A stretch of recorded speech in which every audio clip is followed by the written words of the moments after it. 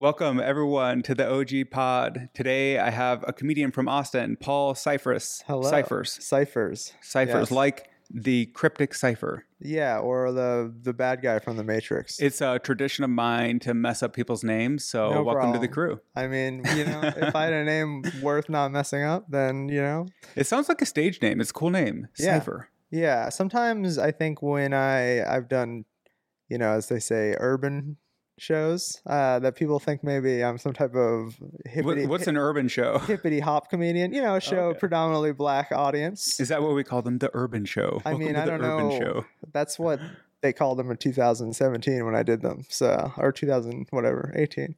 So I don't know what they're called now, but yeah, some people thought I was going to be like a rapping comedian, which is very, not what I do. So you do writing, you do comedy. Yes.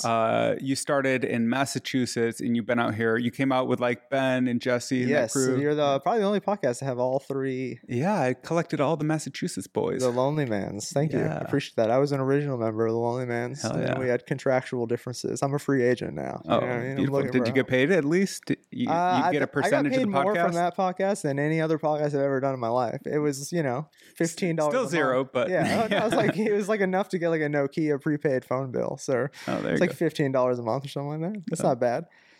More than I made in crypto. Yeah. Did you get hit with this crypto downturn? No, I haven't touched it in like years, but nice. I probably made. I used to play this game called Counter-Strike. Oh, I love Counter-Strike. Really? Oh, wow. yeah. Dude, I played 1.6 all the way cool. through. I played CSGO. Global Offensive? Yeah. Okay. Yeah, CSGO. Yeah, I played like thousands of hours of it. Yeah, same. And I sold all my skins during the pandemic and put it into Bitcoin, and then it went up a little bit or a bunch, and then I was like, cool, and then I sold that, and then I was like out of the game forever. Dude, I think I still have skins. Yeah, I still have some cool ones, yeah. like a Deagle, Desert Eagle.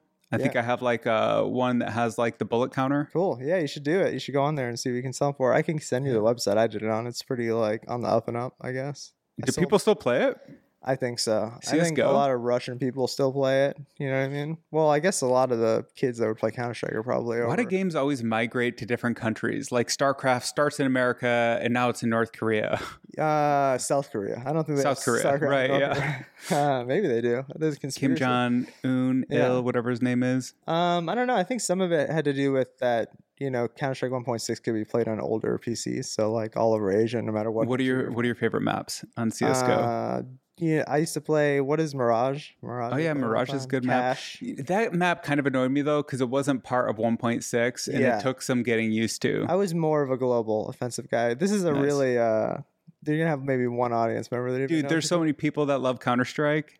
Like, this is going to be... I used to watch the tournaments. I'll still throw a big national tournament on Twitch? I went to the major in Boston in person and watched America win their first major tournament. This is so nerdy. This is cool. I mean, my favorite map was Dust, just like OG Dust, original. Oh, Dust 1. Freaking Dust. Yeah, not Dust 2. I never liked Dust 2. I'll play it. That's pubbing. That's the public map. Like, it's a map that it's fun to play with like 30 people. I want to be counter-terrorist with that 5.7. Is that the gun? Yeah. I'm gonna rush to B. Yeah, a tactical shield if the server allows it. I'll throw one of those. Really? I never got into the tactical. I would do 5.7 and Scout. Cool. And then I'd wait for people to come into the hallway and snipe them. That game's fun, dude. It's freaking fun. Yeah.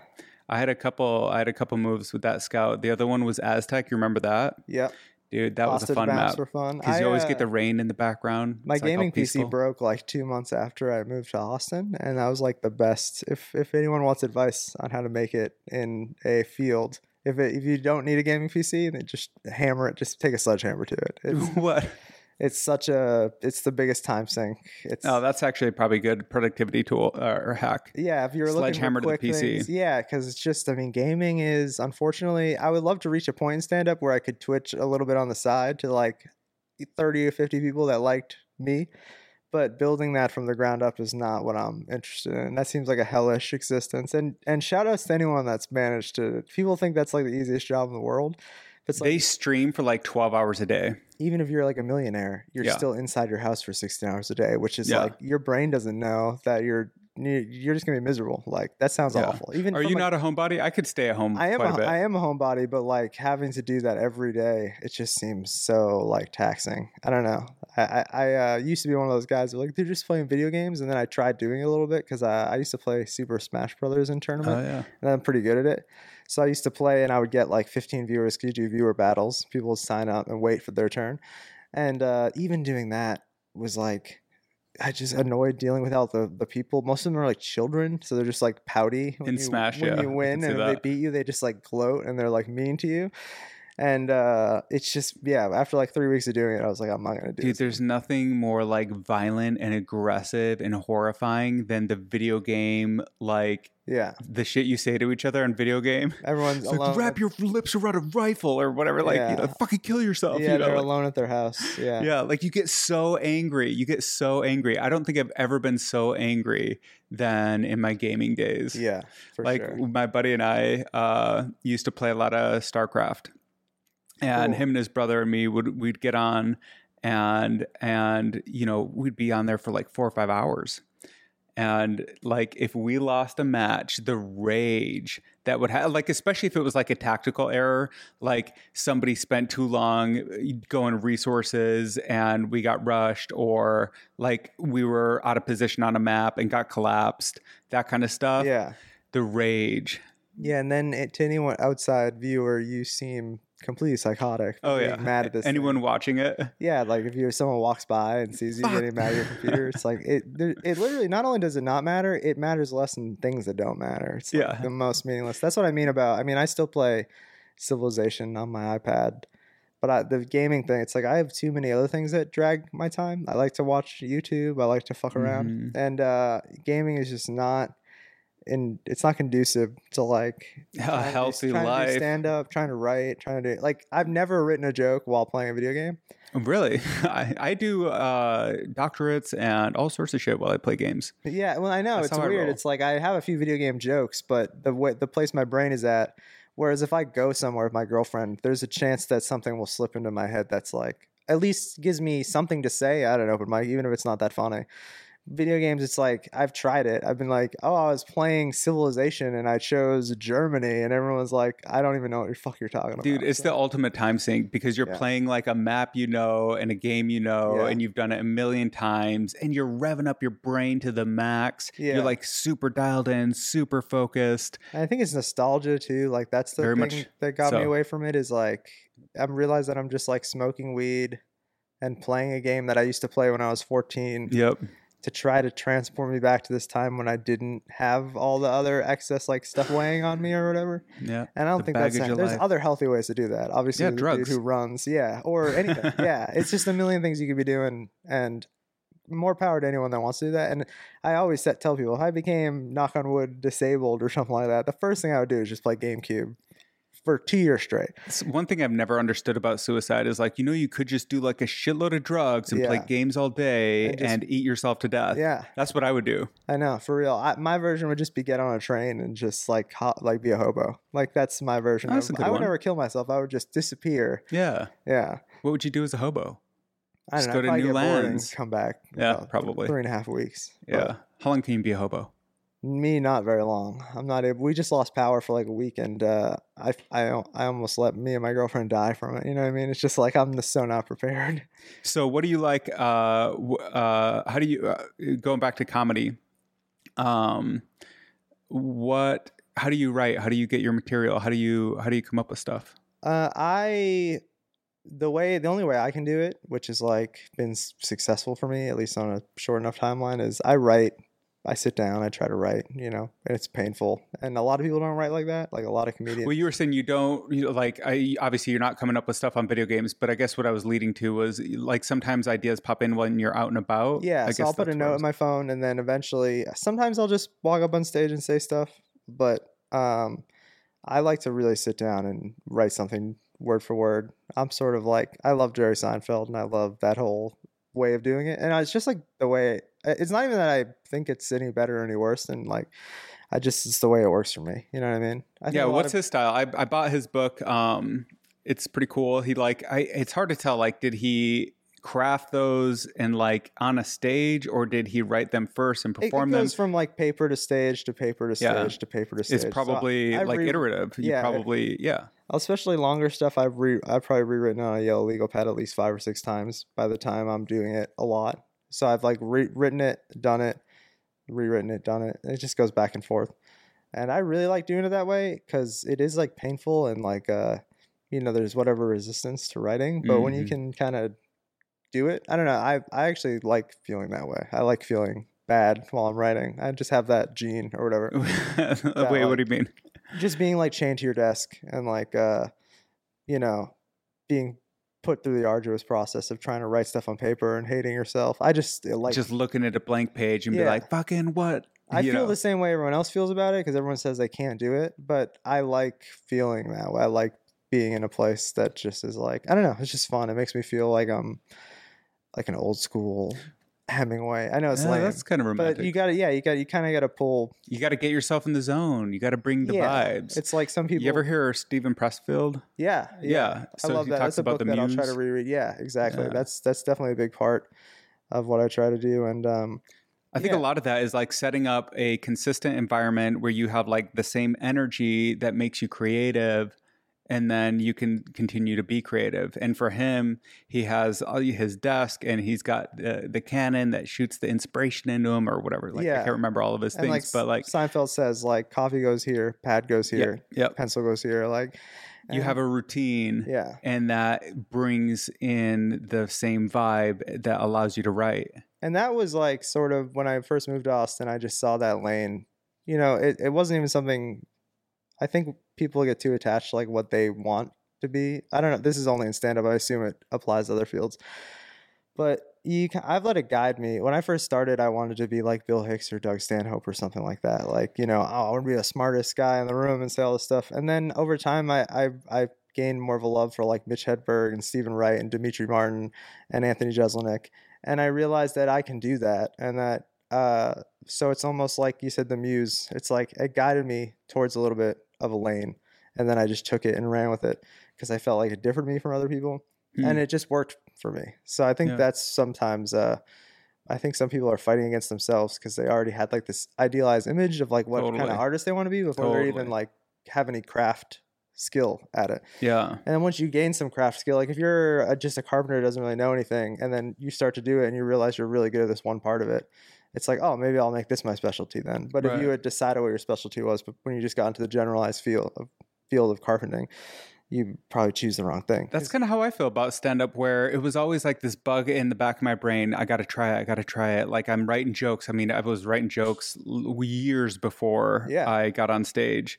And I think I've always enjoyed the freedom of expression that comics have, or maybe not even enjoyed, but like desired and envied even, that they could just say anything. Yeah. And someone will give you a mic, even if it's at an open mic where no one's listening. It's like truly no barrier to entry. It is pretty cool to like have the mic get amplified. I mean, but my interests have kind of changed as I have gone through it. And it would be something like, if it was ridiculously easy for me, that is the way I could do comedy. I think what I really enjoy is hanging out with comics. Yeah. I think that's my favorite part. Yeah. And that's why people, that want to do stand up, I always say you should just go do it, because it might be something that you unfortunately get the bug for, and then you drive to Austin and forego the rest of your life and, hope that it works out. Or maybe it'll be like a thing, like you said, that just adds to your roundness of like rounds you out, expressing yourself, and something you always be proud of yourself that you did. For sure, though, people need to explore anything they're interested in. Otherwise, it's like this open loop in your head, and you're like, oh, I should do it. Yeah. And then even if you decide that you're going to go do something different, at least you close that loop. Yeah. And that's definitely, living in Austin lends itself more to, coming from Massachusetts and the suburbs and stuff. It's not as, it's like, it's just different being here. You see a lot of people that are like kind of on a limb and betting on themselves, or just experiencing life a little bit more without as much worry. I love Austin. Apart from the stand-up scene, I think that the community here is getting better and better. People, they're cool people. Yeah, they really are. And hopefully that means cities all across, because all the cities across the world have been bouncing back since like COVID and all that stuff. And so I hope I feel like it's getting better here, but then, you turn one corner and you see like a bunch of homeless tents that you didn't see before. So it's like, I don't know how much of it is me thinking it's getting better or how much of it is me. Do you think we should help the homeless, or do you think that just keeps them a problem? We should certainly help them. I mean, I don't know. But like, then they're still going to be alive. Yeah, I know. If you don't help them, maybe that problem takes care of itself. No, I know. Yeah, it's funny. Like, I know what you mean, obviously. But when people say that, it's not the question of if we should help them or not. I think there's some people that would say giving them stuff is not helping. What about this idea for the homeless? Yeah. This is my idea.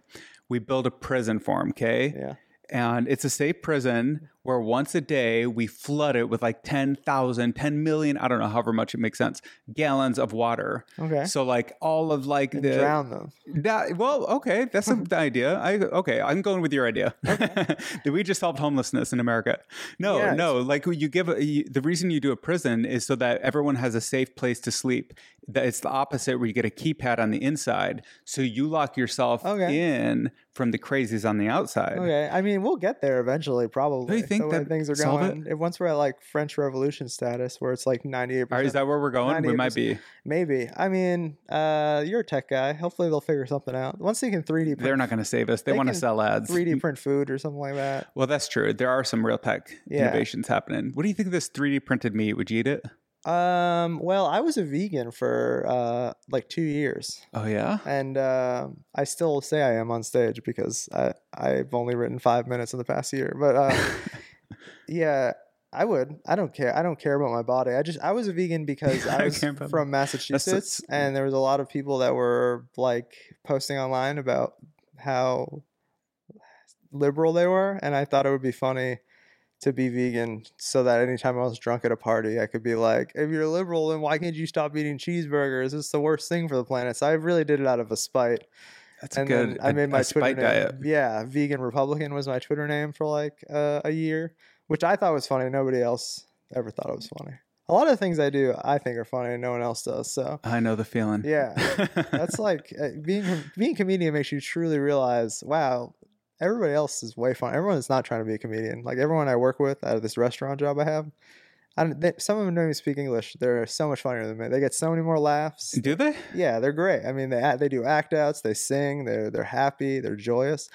And I'm sitting over there scribbling into a notebook like I'm miserable. Depressed. And this will get them. Yeah. So, yeah. I'm trying to get better. This year is about, speaking on the writing thing is coming on podcasts, being more performative, watching myself and being like, stop being awkward. You know what I mean? Trying to get better. You're a good eye contact guy. I'm not a good eye contact guy. I'm not great. I mean, maybe just like here because we're dialed in or whatever. We're facing directly at each other. Yeah. But this is a great setup, by the way. Thanks. But the people at home don't know. It's kind of the magic is hidden behind the cameras here. I'm having a lot of fun, producing this stuff. Cool. Like way more fun than I thought I would. I was always kind of like wanting to get like booked on other people's shows, kind of like you were talking about. Like it's cool, and I always appreciate an invite to anyone who's interested. Yeah. But it's also fun to have your own setup because then you can really create it just the way you like. Yeah, and then as you get better, I mean, that's the big thing is like value. Like if people are trying to get ahead on like being their own boss and shit, it's just you're gonna have to gain value. I mean, for the last 5 years I haven't made that much money in stand-up. I've had a couple of weekends where I made hundreds of dollars. Dude, you got paid to do stand-up. That's infinitely more than me. But the goal is that I'm acquiring enough value that someday I'll be able to really cash in on it or whatever, which is like what you're doing here is like, who knows, someone approaches you and just like will pay you a flat rate to record episodes and take it out of their hands. You know what I mean? So that would be cool. That's something I thought about doing is like trying to set up some kind of a studio. Yeah, you definitely, Jimmy Clifford's another guy in town who does podcasts that, he's been on. Yeah, I know how hard that tech is with like having multiple cameras, because I've tried to do it and I immediately was like, this is not my route to success. My route to success is trying to tell stupid dick jokes so that someone else approaches me and is such a fan that they'll, you know what I mean? Or I can make them enough money. You can make money on a dick joke. Yeah. That's a good feeling. Yeah. I've never felt it, but I have to imagine. Now that I have a girlfriend, I'm living in Austin and it's nice weather. I'm like, maybe I'll just be a waiter and not, you know what I mean? It's like, once you see the failure is not that like the secondary, what do they call it? The conciliary. What's this when you don't win the second prize? I can't remember, like conciliatory prize or something. This is really speaking I know what you mean to how good of a writer I am, but we need an AI here. Yeah, But I have no fear of like failure anymore, because failure is actually gonna still be nice. Like if I just do open mics and the occasional good show for the next however some odd years, live with my girlfriend, eventually get a dog. Dude, that is kind of the cool thing about doing something that you're really into is the fear of failure goes away, because whatever the worst possible situation is better than anything else you could be doing. Yeah, it's like when I was playing Smash Bros. In tournaments, exact opposite. I was like, if I don't get to be like one of the 4 people that can afford to like rent by playing Smash Brothers, those skills don't really translate to anything else. Yeah, what do they translate to? They don't give me any You get quick button presses? Yeah, I don't know. How's that useful? On any level. Like, at least stand-up, there's some amount. Like, even what I've managed to do now, like, from where I started, as corny as it sounds, and I'm, like, far from, like, things I want to be doing in Austin, like, shows I want to be on, stuff. I still am, like, very impressed by, like, where I started and, like, shows I've done. So it's like, yeah, that's like you said, just because you're doing what you want. It's like, even if it doesn't work out, I'm not going to look back and like resent that I spent. It's like when you're seeing someone that you truly care about, like you're not as worried about the end, because you're like, that's not worth it, because I'm just enjoying it now. Yeah, exactly. Yeah. So you do stand up and you also do writing and like kind of some sketch comedy. Yeah, I write scripts for myself. I've been doing that for the last few months, because it just felt like a natural progression. And I really wanted to like watch movies with more like keen eye. And then I wrote a few sketches that hopefully some comedians in Austin are going to make 1 or 2 of them soon. Again, just wanted to do it, and it was fun. Me and my friend Matt decided we're just going to try to write a feature-length movie. It's going to be the worst movie ever. No one's ever going to make it or even read it. But just to get to the 190th page or whatever, the 100th page, and just be done with it. Speaking of Jimmy, he had a quote. I can't remember who it was attributed to, but it does stick in my mind that like if you are working on something new, it's kind of going to come out like a faucet that hasn't been used a lot. So the water's kind of murky and kind of dirty, but if you just let it keep running, eventually the water becomes clear. Yeah. And so I think just in the practice of writing, just in the goal of like, I want to create a script, doesn't matter if it's picked up, doesn't matter if I can sell it. Being able to accomplish that is a cool thing. For sure. And then, doing it like, eventually, hopefully I'll get paid for it. But it's like, if I can do it now, it's always part of my thing with stand-up. Like, I'm in the worst possible level of stand-up, which Me is too. that I debatably am spending more money. Whatever you are, I'm one lower, but what it's like, it's a half step. That's the thing. You know what I mean? Is your first whatever many years, unless you're like Michael Che, like a superstar is going to rise from nowhere in like 4 years. You just get plucked out or whatever. You're going to be just paying money to do it. Like, even if I make money here and there, I get free drinks here and there, I still am driving around a lot. It's certainly, I could have a better job, better hours if I wasn't doing it. But the thing I tell myself is like, well, if I'm still having fun doing it on this level, that means that literally if it ever gets any better, I'll be on like cloud 9. Even if I'm just like a feature and I make like $1,500 a month, it would be unreal to me. It would be like being a millionaire, because I'm doing this thing that is like, I think you have to add a multiplier onto anything you do that is like your passion. Yeah. And it's like a 10x, maybe a 50x multiplier. So if you earn $50, that's like $250 or whatever. For sure. Yeah. It feels that way. And that's another reason I like Austin. There's a lot of people that I feel like have that mindset and it reminds you to not be shitty about bad open mics or bad shows. You're just seeing people. If I call and don't do this spot, someone would be there in 4 seconds to take that spot. No matter if it's the worst, there's no one in the room. Someone's still going to show up and take it. So it makes you feel like, I have to always have this mindset. It's the only way you're ever going to get really good at it is by like never forgetting, like, you know what I mean? There's still like comedians in LA that have been on TV that go to open mics. It's insane. Hans, up until he was riding private jets, was going to like 3 open mics a night. And I just think, if there's a lot more people that seem to have that mindset of go up anywhere and everywhere than the opposite mindset that are successful. You know what I mean? Yeah, I think it's good to like be able to grind. I mean, you really have to have that be your thing. And I think that's something I discovered like in the process of doing it is like, this is something that has to be low friction for me in order to pursue it.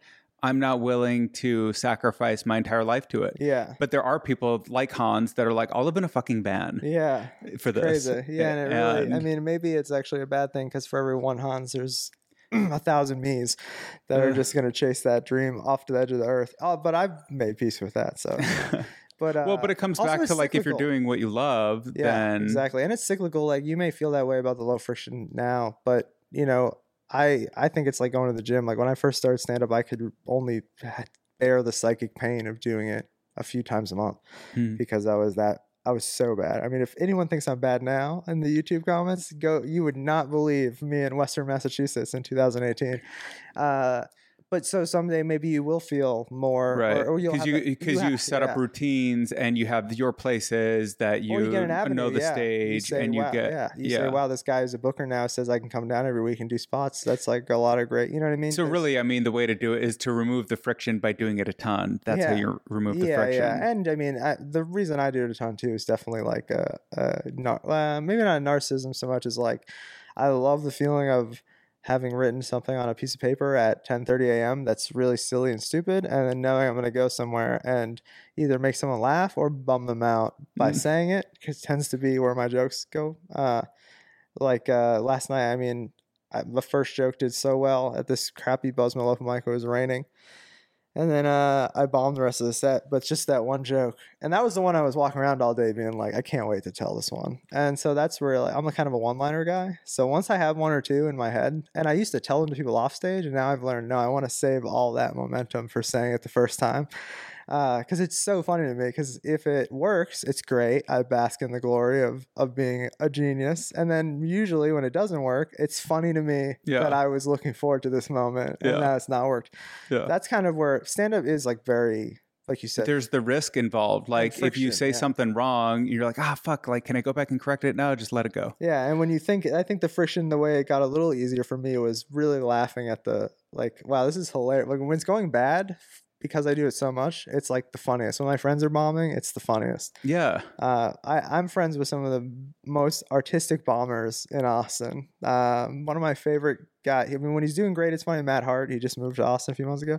When he's doing great, it's funny. When he's doing bad, it's the funniest thing I've ever seen in the world, because he just sort of like, he flounders in such a magical way when the crowd doesn't like him. And I am so jealous of it, because I like completely go into myself and like really like turn off, and he just keeps trying, and I think, I don't know, that's probably what's got me through it, because you do have to be a little bit like, you know, delusional to be doing this. Psychotic. Yeah, psychotic to be doing this, because most nights it's awful. Like, you know what I mean? I brought in like first dates when I lived in Boston to like the wrong comedy night when I didn't do well. They never will talk to you ever again. Yeah, because they're like, this is what you do every single night. They don't understand. They're like, no, 1 out of 10 times. I do like, 1 out of the people chuckle once in every 10. I do a seafood restaurant, and then they give me free shrimp because I did so good. You know what I mean? Like, they don't understand the big time. Yeah. But, this is what's possible if you stick to your dreams. Yeah. It is fun, though. It's like a street. George Carlin calls it a street art. And I think that's what it's like right in my lane, where I'm like, I think I'm creative enough to do it, but I don't think I was ever going to write a novel if left to my own devices. That's like too much of like, I can get up every night for 4 minutes and build something over time. Yeah. I'm not going to like send somebody a manuscript of like 1,800 pages. You know, I'll never be able to finish that much, but I can write a few 40-word jokes. Like, yeah, I don't even think I would be interested in trying something like that. For me, the things that I like are much more like improv and just broadcasting live. Yeah. Whatever it is, it is. Broadcasting, I'm really bad at it, but I do like it. My brother went to Emerson for a year, Emerson College. And I've always wanted to do like sports broadcasting, but I just never, you know what I mean? Well, I just mean by broadcasting, I mean, I'm just like whatever is on my mind, just speaking it out loud. Yeah, for sure. And being on camera. That's what I came here to do. I'm going to watch this later and be very critical of like my body language. Judging everything. This, that. Yeah, I just feel like I have to do it. You know what I mean? Some people seem so natural on stage. And then I'm like, I think I could get there by like. Well, that's one idea I've had about bombing is like, there kind of is a way never to bomb, even if you are bombing, which is what you said, which is your buddy that like, he just like, I don't know, like you find a way to just like laugh at yourself or enjoy it or get something out of it. Yeah, just get something out of it. Yeah, that's what I have so many stupid one-liner quotes from comedians. Hannibal Buress said that, where he's like, if you're doing the worst open mic ever, there's one thing you can get out of it. There is. Even if it seems like there isn't, there is. And if you just focus on getting that out of it, then all the people that leave the restaurant being like, holy shit, that kid is fucking a train fucking wreck. cringe. You just can say to yourself, you don't know what I got what I needed out of this, you know. So. It is a little bit selfish in that way. And I kind of feel bad, like with even this podcast, like I do everything exactly the way I want to. Yeah. And a lot of people are like, oh, you should be thinking about the person watching. And I'm like, they'll watch if they like it. And if not, I'm having fun. Yeah. Especially when you're trying to get better at something. Like I'm just getting to the point in my stand-up now where I try to imagine being in the front row and like what I would want a comedian like. You know, it's good exercise to put yourself in the audience. Yeah. Up until now, it's like I don't even know what I don't know. So I've just been flying by the seat of my pants. And then I found this cool lane of writing one-liners. And even though now I feel it's so funny because as a comedian, you can be completely unsuccessful and then still feel trapped by your act. It's like I have a 10-minute act or whatever, but it took me 4 years to build it. So it's like, oh no, and I want to be a storyteller. And it seems so, it's like funny because that's like something that like major artists go through because it's millions of dollars riding on the line. But, you know, how do you mean millions riding on the line? You know, like if a band like wants to go with a different sound, it can be like I see what you're saying. Yeah, like it can really trouble the members of the band. It can be this weird like you know. But that's why you always have to just follow your interest to the max so that you don't get siloed into one thing. Now, people say you need to find a niche and you need to stick to that and grow it. But like, what if your niche is following your interests? Yeah. For sure. And just doing what, you know, that's like the Roganology. It's just doing what you love and like. Is that his philosophy? I mean, he just went podcasting when he started. It was like, so. Yeah. Why do you think he started a podcast? I think someone mentioned the idea to him and he was like, that sounds fun. I'll do it. And then, is that for real? Yeah, I'm pretty sure. And then I think other people even told him along the way, like, this is stupid. No one's ever going to. And like you said, it's like, well, worst case, I just did a thing with my friend. Yeah. You know, him and Brian Redband are friends. It's like we just did a thing. It wasn't successful. I moved on to the next thing. You know? We would be having this exact same conversation at Creek. Yeah, exactly. Yeah. It's very cool. I mean, I'm a big, also, you know, I always respond to invisible internet people that don't exist. Everyone thinks Rogan's bad at stand-up and YouTube comments. Yo, the guy who goes and sees him a lot. Dude, that guy crushes. He's very funny. He knows how to do stand-up. Oh, yeah, and anyone in the comments has not paid a ticket to see him do a headlining set because I went there trying to be snobby guy who just moved here from Boston, Massachusetts, who's in the underground of stand-up. And I'm like, and then I went and saw him and I was like, this man is a master. He's a true professional. He's very funny. Oh, he's so funny. But I have to say, I do think that like where he freaking shines is on his podcast. Not that I've seen a ton of his stand-up. I've seen him perform a few times over the years, but like there's something that I think he set a standard for in podcasting that I don't know, man. It's interesting. He's an interesting figure. We have a few people out there. He's like Letterman. I mean, my dream of dreams is to be on the Joe Rogan podcast. That'd be pretty fun, right? The way, that people thought about going on Letterman, the way that people wanted to be on. They call him the male Oprah. Yeah, I mean, and I didn't even know who Oprah is, but I think it's funny to shit on him because it's clearly this punching up. I mean, it's classic humor, and I think a lot of people online don't like him. So when you shit on him, people will like that. What's not to like about him? I listen to him so much that it would be so not genuine of me to be like over. Like, I mean, it's less nowadays than it used to be. But there was a point when I started doing stand up where I was listening to nothing but him and Bill Burr's podcast every day for like hours on end. Like, oh, I'm an expert. Yeah, I mean, now what I do is, this is my craziness. Pick a comedian I like. I go back to the first time they appeared on the show, and I'll go listen to every one. That's really cool. And but actually, you start to realize that every comedian tells the same like two stories. Right. Greg Fitzsimmons, like my favorite comedian, he just fucking tells the same 3 stories about growing up in Massachusetts in every podcast. I used to do when I was Ubering last year. Would listen to the same. You feel psychotic because it's like you've listened to 50 hours of this guy now, like the same guy but like over 4 years of his life, 6 years of his life. Who else do you listen to? What, like any YouTubers, any creators you like? I like iDubbbz. I don't know them. Who's that? iDubbbz. He's like a YouTuber. iDubbbz. He's just a very interesting kind of YouTuber. I like this guy Sam Hyde a lot. He's a comedy guy that's sort of he's controversial sometimes online, but I enjoy a lot of his content.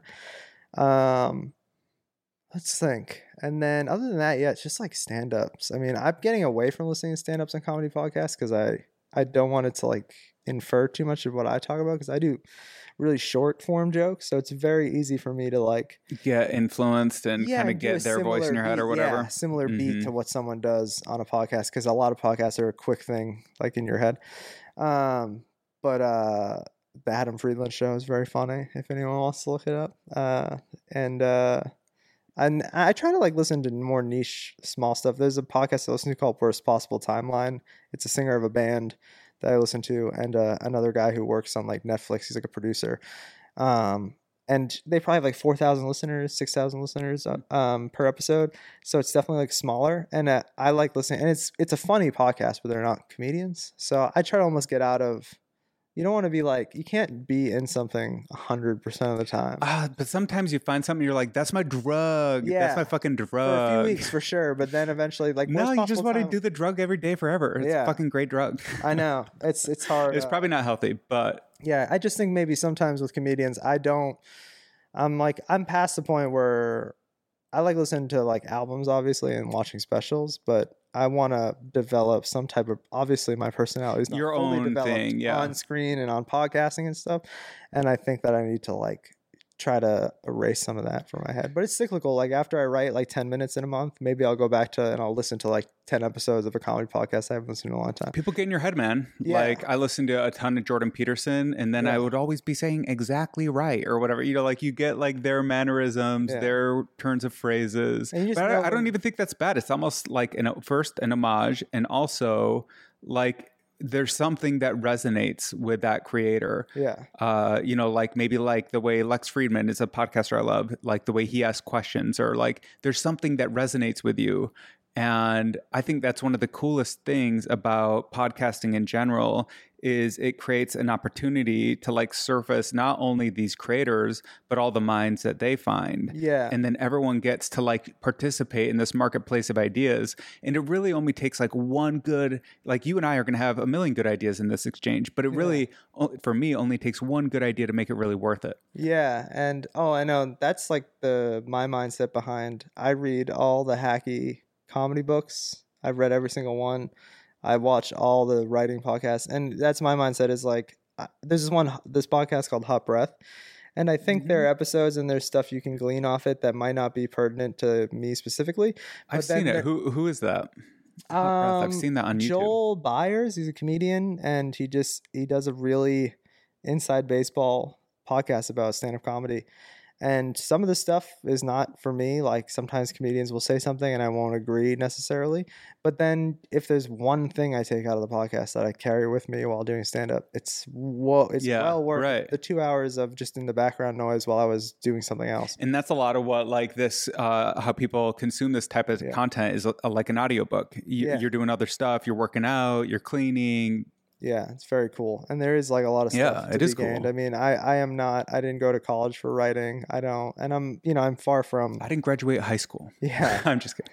So it's like, I'm far from, but even the fact that I have 5 minutes that will make most people in all the 50 states laugh is a testament to podcasting. Where do you put your stuff? I've seen your clips on Instagram. I have a TikTok, but, because I'm a good American, I'll delete it and then I'll re-download it when I want to upload clips, and then I delete it again. Same for me, but with Pornhub. Yeah, I don't need them to be spying on my activity. And then Instagram and YouTube. Instagram is the big one. I think that's what I, to speak like a douchey LA person. That's what I connect with the most. I just feel like I get the most reach out, like random people. Like I have a few people on Instagram.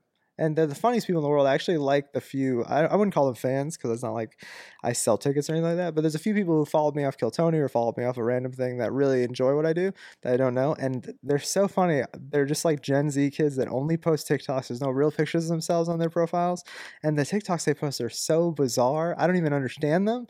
And I realized the other day how much I love that those are the people that really will like stick with me. I'm like, I just got to gain more of these weird like eccentric, like shut in sort of nerdy. That's your crowd. Nerdy Gen Zers. Like, I don't know. Yeah. It seems to be the people that like the few people that have fucked with me on Instagram. And I like that. I don't even know what they look like. That's the coolest part is that I'm not giving them anything except my content and they seem to like no dick pics, nothing. Yeah. It's like cool. It's just cool to like not have an obligation to someone past because your friends will be like, I'll come see you because you're my friend. And you'll be like, yeah, but would you pay $10 to see me if I wasn't your friend? And when you have a few That's a great question. Yeah. And I don't expect them to. Like there's that stupid TikTok that says, why aren't you famous yet? Because you didn't buy my shit. It's like, yeah, I don't want my friends to just buy my shit. I want my shit to be good. That's true. Yeah. You don't want people to just like support you arbitrarily. Yeah. You want people to support you because it's fucking great. Yeah. All my closest comedian friends are the people like shout outs to Jesse Burlingame, shout outs to Ben, shout outs to Alex Olinger. Because when I get off stage and I did bad, they'll be like, wow, that was bad. And I'll be like, thank you. Because I can't live in this world. I want to be good at this. I don't want to. Yeah. You don't want to be deluded into something. Yeah. Yeah. So I think that's so cool to like have a few people online and sort of see the beginnings of, oh, if I could get this to 500 people, then I get it to 5,000 people. And because they do all fill a similar mold, I've noticed on their profiles. Really? Yeah, it's their weird anime profile picture people. Mine's like 50-year-old women. Wait, what's yours? Anime? Yeah, like profile? I would say 18 to 23, like trying to figure out life, maybe a bit on maybe an undiagnosed condition or two mentally. And it's funny. I messaged one of them today because they post like 4 TikToks on their story, and I thought they were so funny. So I was just like, oh, your story game's A+. And dude, like, I only bring the best memes to my, they're all meme, like they're like meme 22-year-old kids. It's very funny. Like they make me feel old. Do you follow them back? I will. Sometimes I follow back when they're private. And they don't even accept it, but they continue to follow me and comment. And dude, yeah, that means it's so sappy to say, but I'm just like, to have anything that anybody's even worth 8 seconds of their time. Yeah. Is like, thank you. It's legit. Yeah, it's very cool. But it's cool that there's even an opportunity to put your stuff out there, see if it resonates with people and kind of like build that toehold of people that support your shit. Yeah. And you got to be so grateful that anyone finds anything you do interesting because like that's the whole thing in entertainment is you're trying to present something like I want attention, I guess. I don't know. Yeah, trying to like why do people want to be entertainers? I asked myself this. Yeah. Didn't get enough attention, grew up fat. Fuck, what is it? Yeah, it's a lot of things. It's definitely if anyone pretends like it's not mostly like a narcissistic thing. I think they're kidding themselves. And then for me, there's some amount of fulfillment from it. And now I do think there's some really good like actors and they just found out that they can take on these different roles and these different characters and they can portray them in a really convincing way that tells a story. And that's really cool. But I think a lot of people are just like, how much attention can I get? And what can I get paid for it? If you ride that to the top, like I'm sure Kevin Hart is probably kind of like that, but it worked out pretty well for him. So yeah, he's a good example of a brand guy. I like those guys, actually. I totally respect that. Yeah, and like identifying your motivation for it, I guess. That's what I've tried to eliminate. Not just like, because when I moved here, I was just like, I don't want to be toxic. That's what everyone is always telling themselves, because stand-up drags you into that, no matter who you are. But I said, not only do I not want to be toxic, but I want to understand the motivations behind why I'm being toxic. And I want to see why it's stupid. So like, let's say I run into someone out here that just produces all their own shows and seems to get booked because of that. Maybe they do podcasting and they don't do stand up the way that I think it should be done. I used to be like, well, I'm going to ignore that because even though it bothers me. But now I'm like, why does it even bother me? This person is just navigating, trying to get sort of to the same destination I am, trying to get money in their pocket. They're not taking any money out of my pocket, certainly. You know what I mean?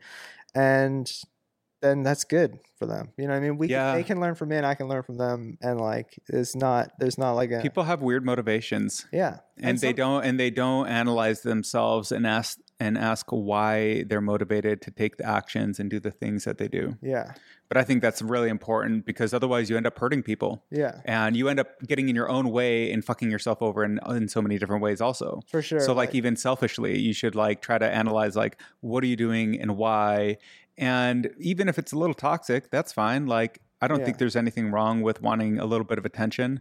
But more power to you if you have no desires for that. If you're totally content with just like a regular life. I just have been proven stand-up is really good, and this will probably be, the only time. I hate saying stuff like this sometimes on podcasts because it does get into such an earnest place and then you see my act and you're like, okay. But stand-up is this thing where people will always make the joke now that they'll show that meme of Rogan and they'll say like comedians think they're philosophers and they just talk about diarrhea on stage or whatever, which is true. I mostly talk about diarrhea on stage. But what stand-up does is Whitney Cummings comes to mind. Yeah, what stand-up does is not the philosophy as far as like their stand-up act. It's most of the people that have done it have had this solitary like sail boat through an ocean that they didn't know they were going through, and these life experiences have forged them to be this sort of uniquely like to craft a perspective. Yeah, and like an armor against, I mean, even me being on Kill Tony 3 times, doing bad ones, doing okay ones, and doing good ones. This armor that I've built up to like, okay, so the good comments and the bad comments are all sort of meaningless. You can use them to guide you, but just being like, I got to keep doing it, and like these are always going to come. These are all going to happen. Sometimes 11 bad comments are going to happen on the same day. Yep. But then the next day where you have 7 good comments is right around the corner, and just also or an invite, or like it leads to something, and you all of a sudden feel better. And so that's like why I really find comedians interesting, especially the ones that have managed to succeed. Are like, you really can't get through that fire without being like changed by it, I think. And it's probably true of band members. I mean, I know a lot of friends that are in touring bands that are becoming bigger and bigger, and I see them changing in a good way, like, becoming, grown men. Like, and now we're all 30, but these guys are now having income and they drive around the country in a van. And that's what, like we said, even if I fail at stand up, I'll just be such a better person. And I think you're right. I think there's something about it that changes you, and I'm not sure what it is. Yeah. First of all, you're thinking outside the box. You're sitting down and you're writing. I don't know how you write, but like for me, it's a lot of, and I'll do this even if I'm not performing. I'll just write about things that frustrate me. Yeah. And you're just trying to get like whatever's inside on the page, not even on the page, out of you. It's almost like poison. You got to get it out. Yeah. But sometimes it's not poison. Sometimes it's good stuff. But either way, most of the time it's bad. Yeah, most of the times it's bitching about what you're pissed about. Yeah, my batting average is incredibly low with my writing. It's stuff that I keep. Well, I think that's like everyone though. Like any writer, I don't know where I've heard this, but you got to delete, like editing is like delete 90% of what you write. Yeah. Like anytime I go back and read what I wrote like months ago, I'm like, fucking cringe. Yeah. Like, why did I have to say it like that, you dork? We probably have some crossover in the writing books that I've at least scanned. There's one that says, there's 2 brains. There's when you're writing initially, it's like no editing at all. And then you go back as like the scribe and you look at it and be like the editor. Yeah, the real editing or whatever. Yeah. And then and just writing is, if anyone out there is a writer, like, especially if you're a stand-up comedian, there's one thing I can say. I try to give like hard advice. When you have stuff that works, it's mostly just rewriting stuff. Like, you always want to be building new material, adding new minutes. But the thing I've learned in the last few months is like rewriting. Once you have some nuggets of stuff that works, really rewriting that and trying to expand on it. And really, that's like a big thing that I wish I had done more of than always trying to write new jokes. Jason Rodriguez, a great comedian from Austin, kind of I gotta talk to him more. I haven't seen him in a bit. He's amazing. Like, he's actually reached, I thought he was amazing when I moved here, and he's very much he's a great comic. I've seen him perform maybe like a half dozen times, and I've seen him do really well at Creek. He's much like me on stage too. Like, I like guys like that because they show me that if I keep working, I can get there doing it the way I do it, which is mostly writing heavy jokes and standing still and delivering. But recently he's taken that and he learned how to get to that next level with like acting out a little bit more, just being a little bit more himself on stage. He's been like absolutely crushing it the last 3 times I saw him. But he said, honestly, I was writing like less new stuff and just like refining, ironing. Yeah. And that's what I mean. Like, it's cyclical. Like, sometimes I'll go to 15 mics in a week, and other weeks I won't. And you just have to be honest with yourself. Am I not going to a mic because I'm lazy? Which is most of the time. I was going to say that's like all the time for me. But once in a while it is like, no, it's because I had these shows this week and I'm really more focused on refining these chunks than I am. An open mic for me is really only worth going there to say stuff that I've only said less than 3 times on stage. Like, that's what I'm doing at an open mic. You probably will see me do a few old jokes at an open mic because I got scared while I was up there and I started doing bad, and that's like my panic mode. But you need something to fall back on. Yeah. But if I'm at an open mic and I'm really working the way I want to be working, I hope to show up there with a few new minutes every week. Like, can you share any premises with us of like stuff that you like thinking about or talking about? Or I see, all my things are one-liners. So like, I did this joke last night. I say, I saved a girl from a train once. I pushed her out of the way and let all those guys fuck me instead. Oh my God. It's just a stupid one-liner joke I thought of. Now I've already got tags for it. I'm trying to get, because it worked. So now I'm like, all right, one thing works. Now I can jump off that and try to make 2 more train jokes, like, because now we're already into the. So that's kind of how I operate, but it's not how most people in Austin do it. Most people in Austin are much more. I wish I had more of a point of view. Hans said that to me one time. He's like, "Yeah, but what do you want to say on stage?" And I'm like, "I don't know, dude. I just like writing." Silly. Dimitri Martin is like probably Dimitri Martin, Anthony Jeselnik are probably like my 2 favorite comedians of all time. One of my favorite things that he said at an open mic was, "We all get to pretend to play comedian." This is before he blew up, and he was like, "We all get to pretend." That's how I feel about this podcast. Sometimes we all get to pretend to play podcaster. Yeah, but I got some clips. We'll get some clips out of this. And you're only pretending until you aren't. So it's like, right. You know what I mean? As lame as that sounds, I think there is a. Well, there's a quote that like. Shit, it's not fully coming to mind, but it's something around the idea that you have to like be a pretender. It's not fake it until you make it. It's that any artist starts out as an imposter. Yeah, like steal you like have to artist. Mimic other things, what other people have done. Yeah. And then through that process, you find your voice and your style. And I'm a cynic at heart. So like, you know, I'm like currently I don't do my own podcast because you know, I'll regret when this one goes online, talking about stuff so earnestly and shit that I said. But you know, I'm starting to let go. I'm starting to let go of that, like cynical or feeling like you have to just go for it. Like I mean, I moved to Austin, Texas. I let go of a full-time career. I haven't seen my family in a year. You know, everything about my life is different. So to hold back because I don't want to seem like I'm trying too hard or whatever, it's like very silly. Yeah, especially when your actions are like very geared toward this one end. Yeah. And like some of my favorite comedians ever, like Nick Mullen, you know, I got in this, he's very cynical and he hates comedy, you know, because comedy beats you down.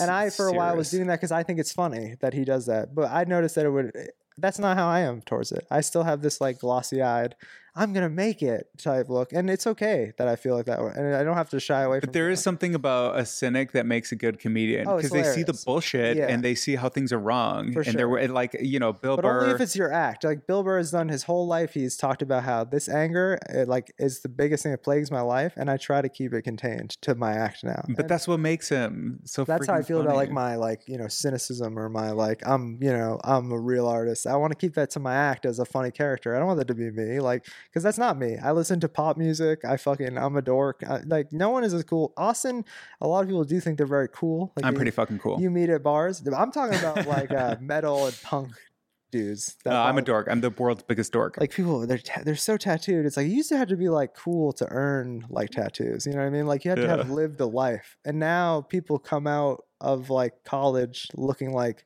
they toured. Yeah, they got a full sleeve. Yeah, like they toured Leonard Skinner for fucking 20 years. And it's like, no, I have a remote call center. You have any tattoos? I have a few. One on my calf. Ass cheek. Oh. It's a picture of it's like a band's logo. It's a bomb. But I got it tattooed like weeks before the Boston bombing happened. And so I remember I was walking around, I was wearing shorts during the summer when I found out it happened. And I was like, shit, this is like, people are going to think, I don't know. Well, luckily it's been long enough. Yeah. You could get a joke out of that though, I feel. Maybe. That's actually a good point. That's another reason I want to do podcasts too, because I don't do off script on stage a lot. Like I only talk to a crowd if they force me to. If they've decided that what I do is not what they want Mr. Interaction or whatever. So I'm trying to do pods more because it puts me way out of my element. Speaking off script. Well, the nice thing about doing open mics is if you have a good group of comics, like Alden has his tag mic. Yeah. And they'll just give you tags. And some of those are really good. Yeah. I sometimes I'm a little too sensitive for the tags sometimes. Like you don't like to do stuff that other people wrote. Yeah, no, I just like isolate from it because sometimes I take it the wrong way or it's totally my problem. It's not like anyone's ever given me a tag and they've meant, but somehow I think like, oh, they think they're funnier than me, you know, but I know better that, than me. Yeah, I know that about myself. So I have to sort of insulate my act from other comedians sometimes, even ones that I like, because I do get in my own head. Like, you know, my friend Cody one time about a thing I wanted to do during one of the stories I was writing. He's like, I don't like doing that. It involved playing a sound effect off my phone. And it stuck with me. And I was like, oh, Cody says it's lame. And it's so funny because even he would tell you, well, just do it, even though I think it's lame. Like, you got to try it. Yeah. But so I know that about myself now. And it almost affects the way I would say it once someone else puts their grubby hands on it. Yeah. Sometimes you insulate. Yeah. Sometimes you do have to insulate. Well, I see it both ways. Like, I think in general, you should just express yourself to the max. like, I don't know, people get all being like, oh, you shouldn't overshare. You shouldn't get too personal. Yeah. Like you don't want to maybe like call out your grandma on your podcast or whatever. Like there's a limit to like oversharing for sure. But in general, I think people that are trying to create something novel, interesting, they should just follow their intuition, follow their interests.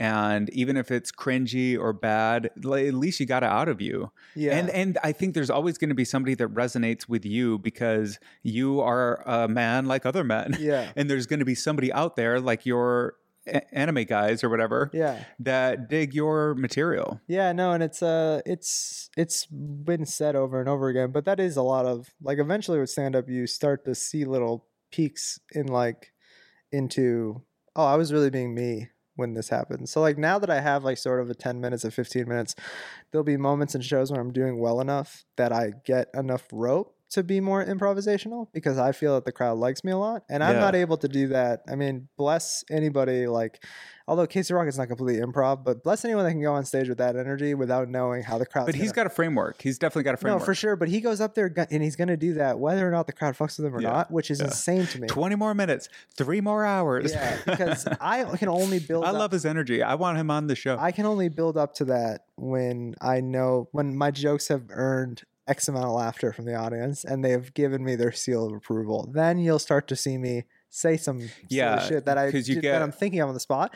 And when I'm in that mode is when I'm really like, oh, so that's who I'm going to be eventually. Once I can just be that guy more of the time. Yeah. But so my version of it is having these tight written jokes, these one-liners, and then in between I get to try my stupid thoughts. And so when that one doesn't work, I can go right back to But how do you know when you are in that zone? It just like now that I've been doing stand-up 4 or 5 years, there's a notable difference between a show that when I get off stage, I'm going to kiss my girlfriend and say, this is a great night. Show. And there's a show where she knows I'm going to get off stage and we're going to ride home in silence. Which shout outs to her. I got to deal with that better. We've had a couple of rides in silence because I can't get it out of my own feels. Honestly, it's because like I'm looking at her like, isn't it embarrassing to date me after watching me do that? But there's got to be like something that you can tell when you're in the zone. Yeah. But I don't know what it is for myself even. Yeah. I mean, I'm so like meticulous with the writing of it that eventually I just have a set where I can kind of do it on autopilot, and when the crowd just starts fucking with me immediately, then just it's all systems go and it's fun. Because don't you feel like the crowd and like even it's hard to say the crowd, but like how people react to you is going to shape you for sure. Like, I come out of my shell 100%. It's actually something I have to work on. Like, and it's fun. You can really glean things off of Tony. When I was on Kill Tony, I did my set, and then afterwards I put the mic back in the stand. He immediately noted my body language. He was like, oh, your body language has shifted entirely. And it was funny because I don't think anyone else noticed it. Of course, I've watched it 100 times. And he just immediately caught on to something, which is like, oh, I hide behind my act on stage a lot, to the point where if I don't have my act, I feel like I'm like naked on stage. So I'm like crossing my arms and I'm like, I'm not like holding the mic and stuff. Yeah, and I'm this different person. Yeah. I'm no longer a comedian. Where some people are the opposite. So some people are just on, I mean, that's what Austin taught me. Some comedians are just fucking But they've trained it, don't you think? They've some of them, and then some of them are just, they've natural. had this moment where they turned, a lot of them have had like a turning moment, like Casey, like living in his car, moving here, Hans, like they had this moment where they just decided like, this is it. Fuck it if you like it, fuck it if you don't. Like, I think you have to have that attitude because what you're presenting is your take. Yeah, and I'm getting there. I mean, my version of it's a lot different. Like, that's the thing. You can learn so much. Me and Casey, if you watched us both on stage, we're so different. One, he's funny. I'm not. But two, he's like physical. He's so like Jim Carrey-esque almost, like Rory Scovel. Tons of energy. But what I learned from him was what I do. I love that Jeselnik thing. I love saying a one-liner, and I'm growing to love the laughs as much as I am the Last night I said a joke right after the train joke that worked. That empty. I never said before. I said guilty is a weird word to use in a courtroom.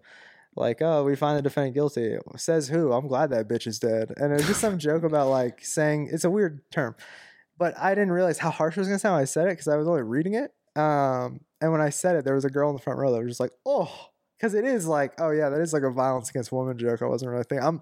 I'm doing like a Seinfeld-esque, like guilty is a weird word. Yeah. But I kind of like that because I'm like, now we both are alive now because I feel weird about saying that in front of you. You feel kind of shook because you liked me for a second and now you don't like me. So, and that's what I learned watching Casey. I'm like, cool, I'm going to lean more into my thing. I like making people, it's funny that with a stupid joke I wrote sitting at my desk smoking weed, that I can make you uncomfortable a little bit and then make you laugh afterwards. Yeah. It's the goal eventually. Yeah. Make people feel something first of all, and then ideally have it be funny. And I used to shy away from but that. At least you're feeling something. I have a lot of clean minutes because I didn't like when it went wrong. And, my girlfriend would be like, why do you do those jokes? People don't like them. But like you said, I'm like, well, I'm tapping into something. They're paying attention, which is like for a long time. Yeah, that's actually 80% that wasn't even the case for the first 3 years of my, doing stand-up. People would just talk over me.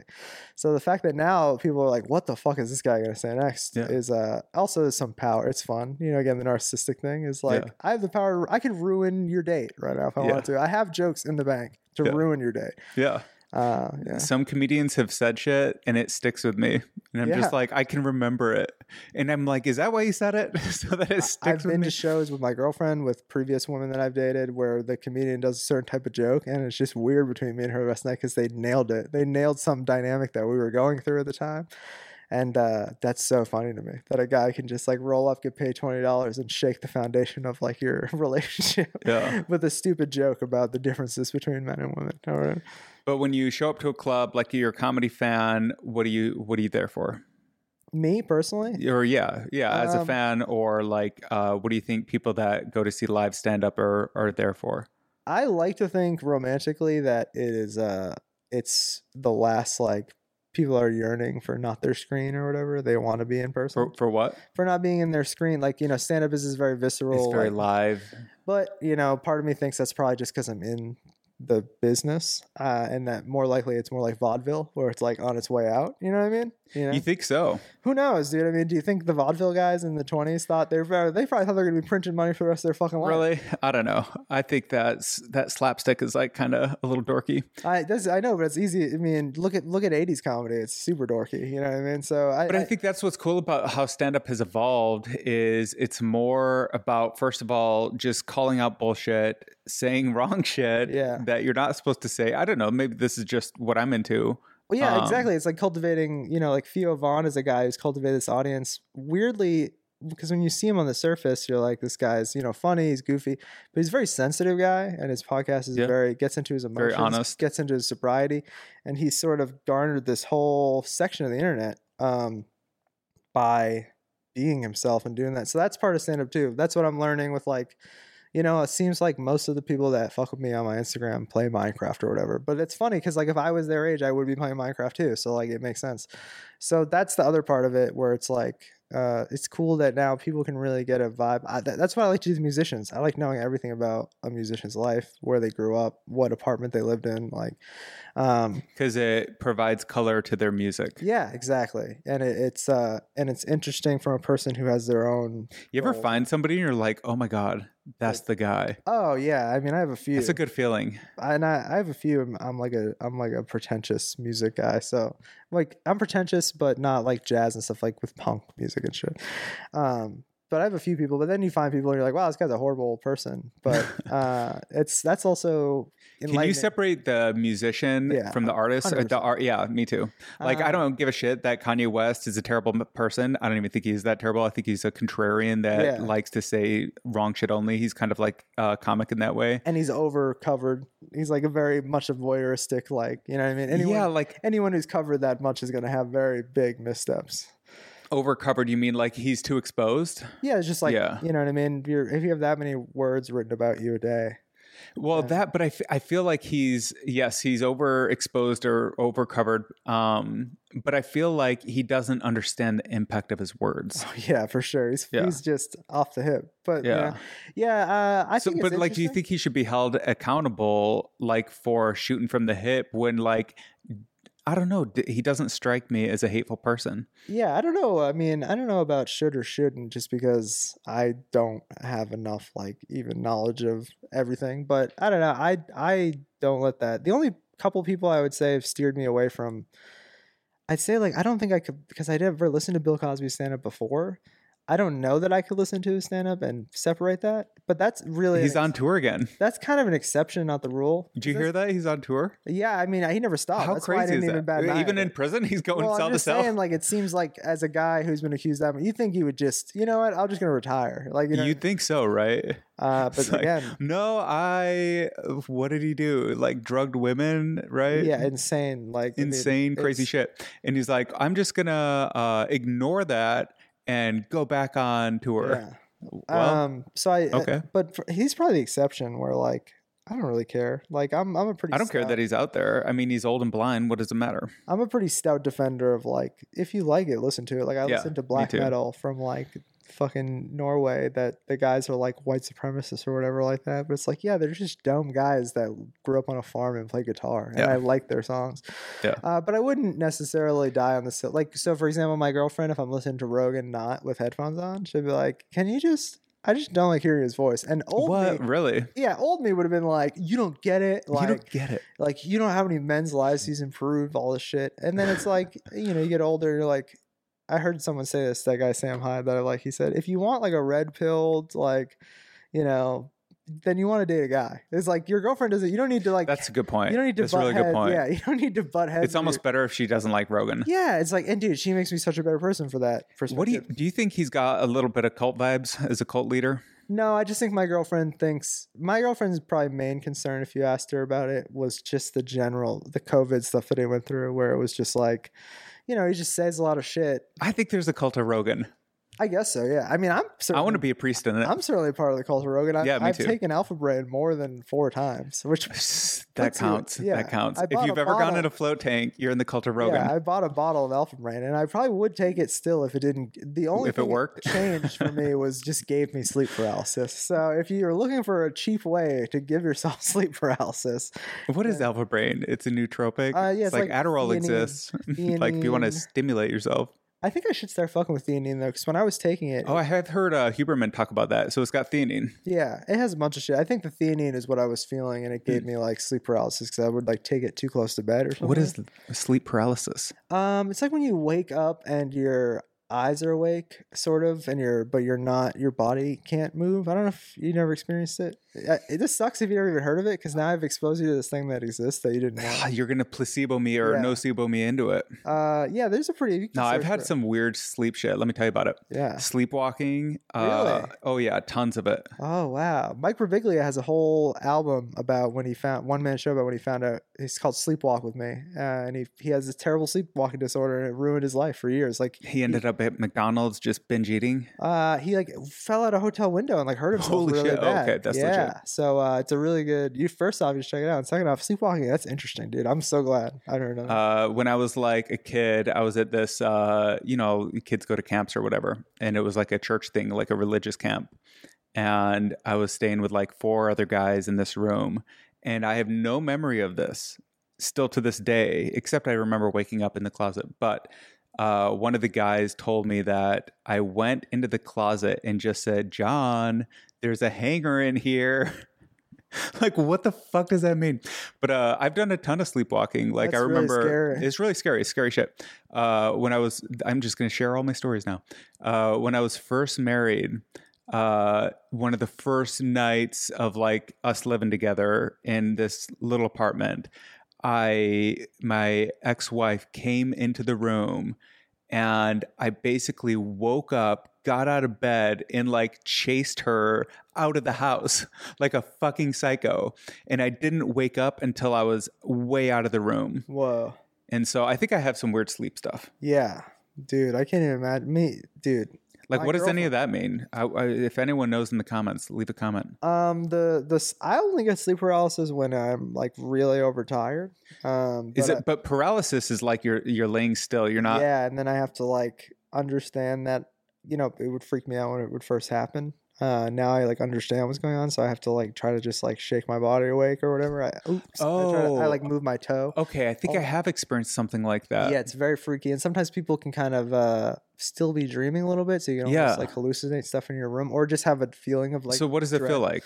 I just have like a feeling of dread when it happens, but I've learned to like recognize when it happens and not freak out.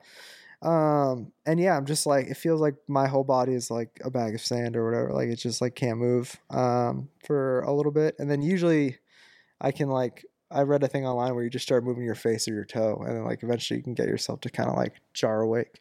But I've always just been like the deepest sleeper ever. Like me and my girlfriend actually struggle with it. I'm like never had a problem sleeping in my life, and she's like borderline insomniac.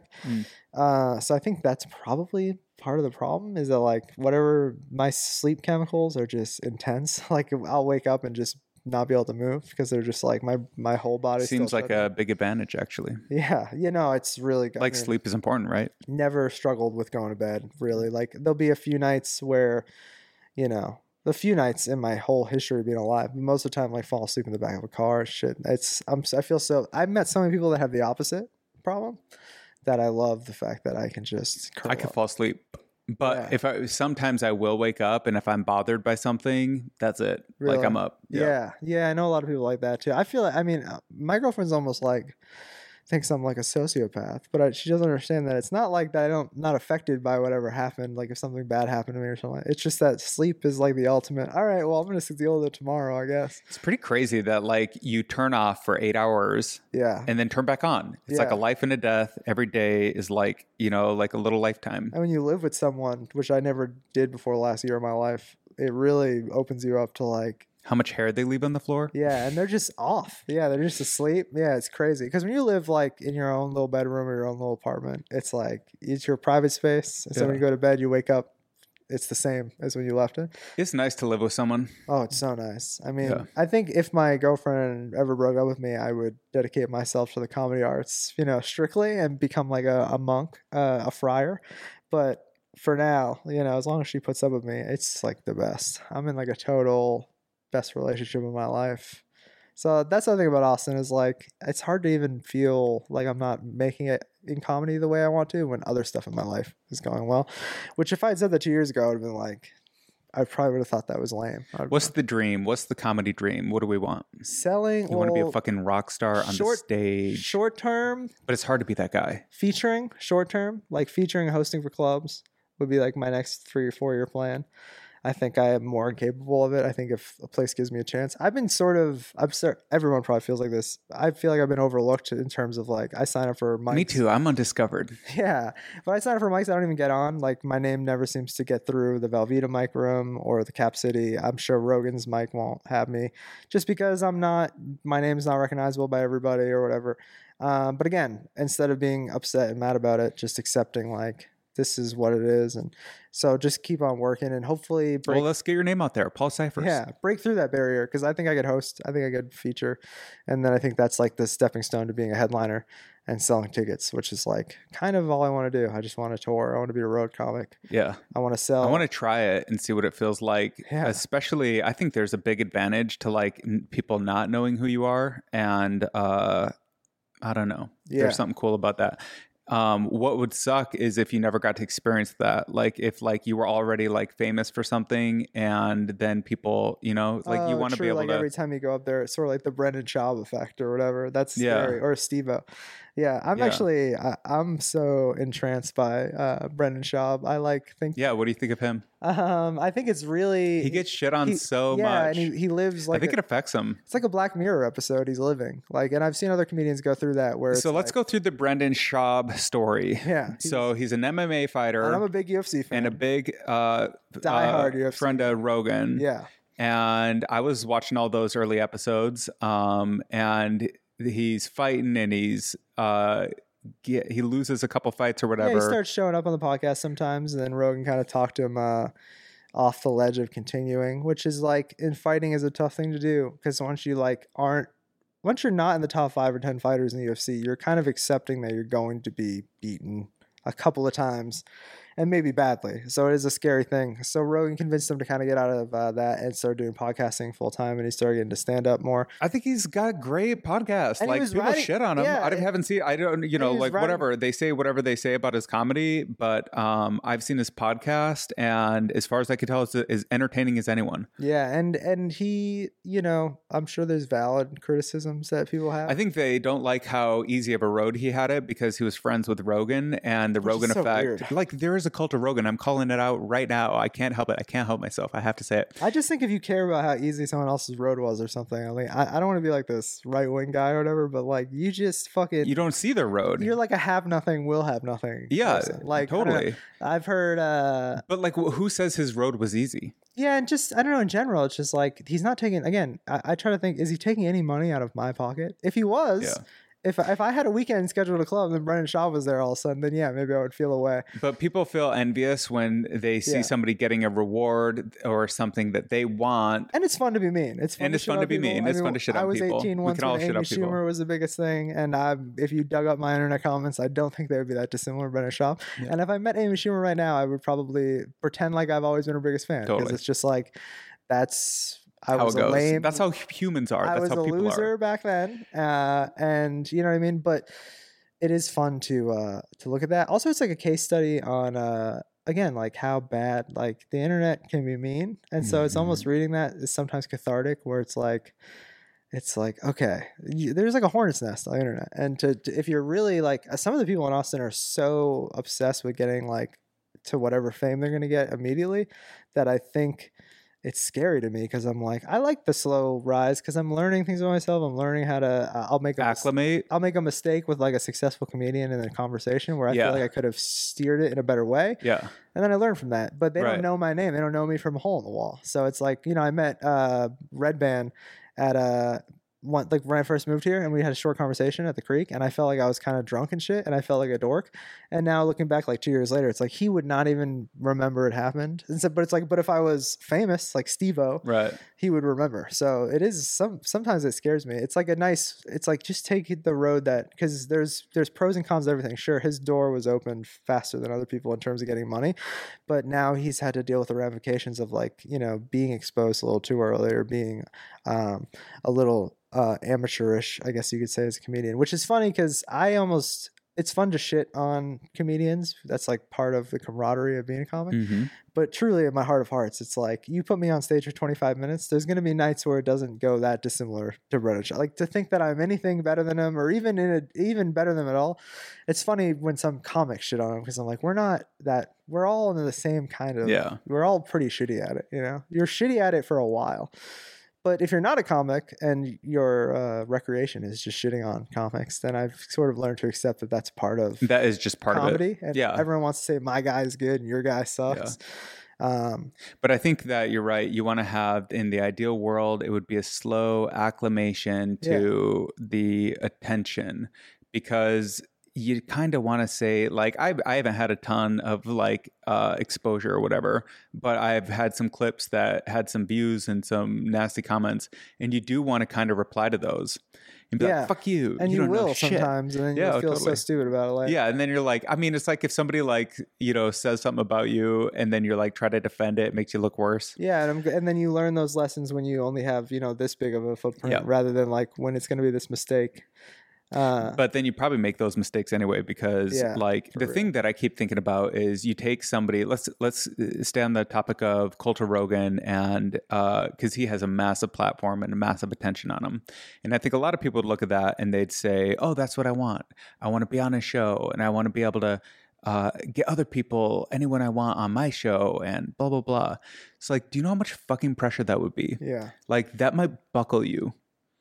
And I think people look at like the all of the pros and they can't even consider the cons. They can't even consider the cons. And then when you get a real pro, somebody who's been used to that pressure and who's built up the muscle for decades, they make it look easy. Yeah. And so it's confusing. And you're like, oh, I could do that. I could have a big platform. It's like, well, maybe you'd be fucked. Yeah. And also you only really learn how to be a person that can deal with it. The reason Rogan is so good at like pushing aside the immense amount of noise. I mean, he keeps his family life pretty private. I think that's all been developed because he had a slow rise to what he is now. Like, and I think with comedians, if you just all of a sudden get a big bump, you probably start to think like, do I deserve this or that? Like, Well, I guess it could go either probably way. Both, depending on what drug you're on. And, totally. And so I think the slow rise. Weed is introspective. Adderall is hot shit. Yeah, and that's what I feel like here is like if I ever get anything, then at least I'll be able to say like, you know, not even in a shitty like, wow, no one ever gave me anything. I'll just be like, I mean, I clawed my way to whatever I had.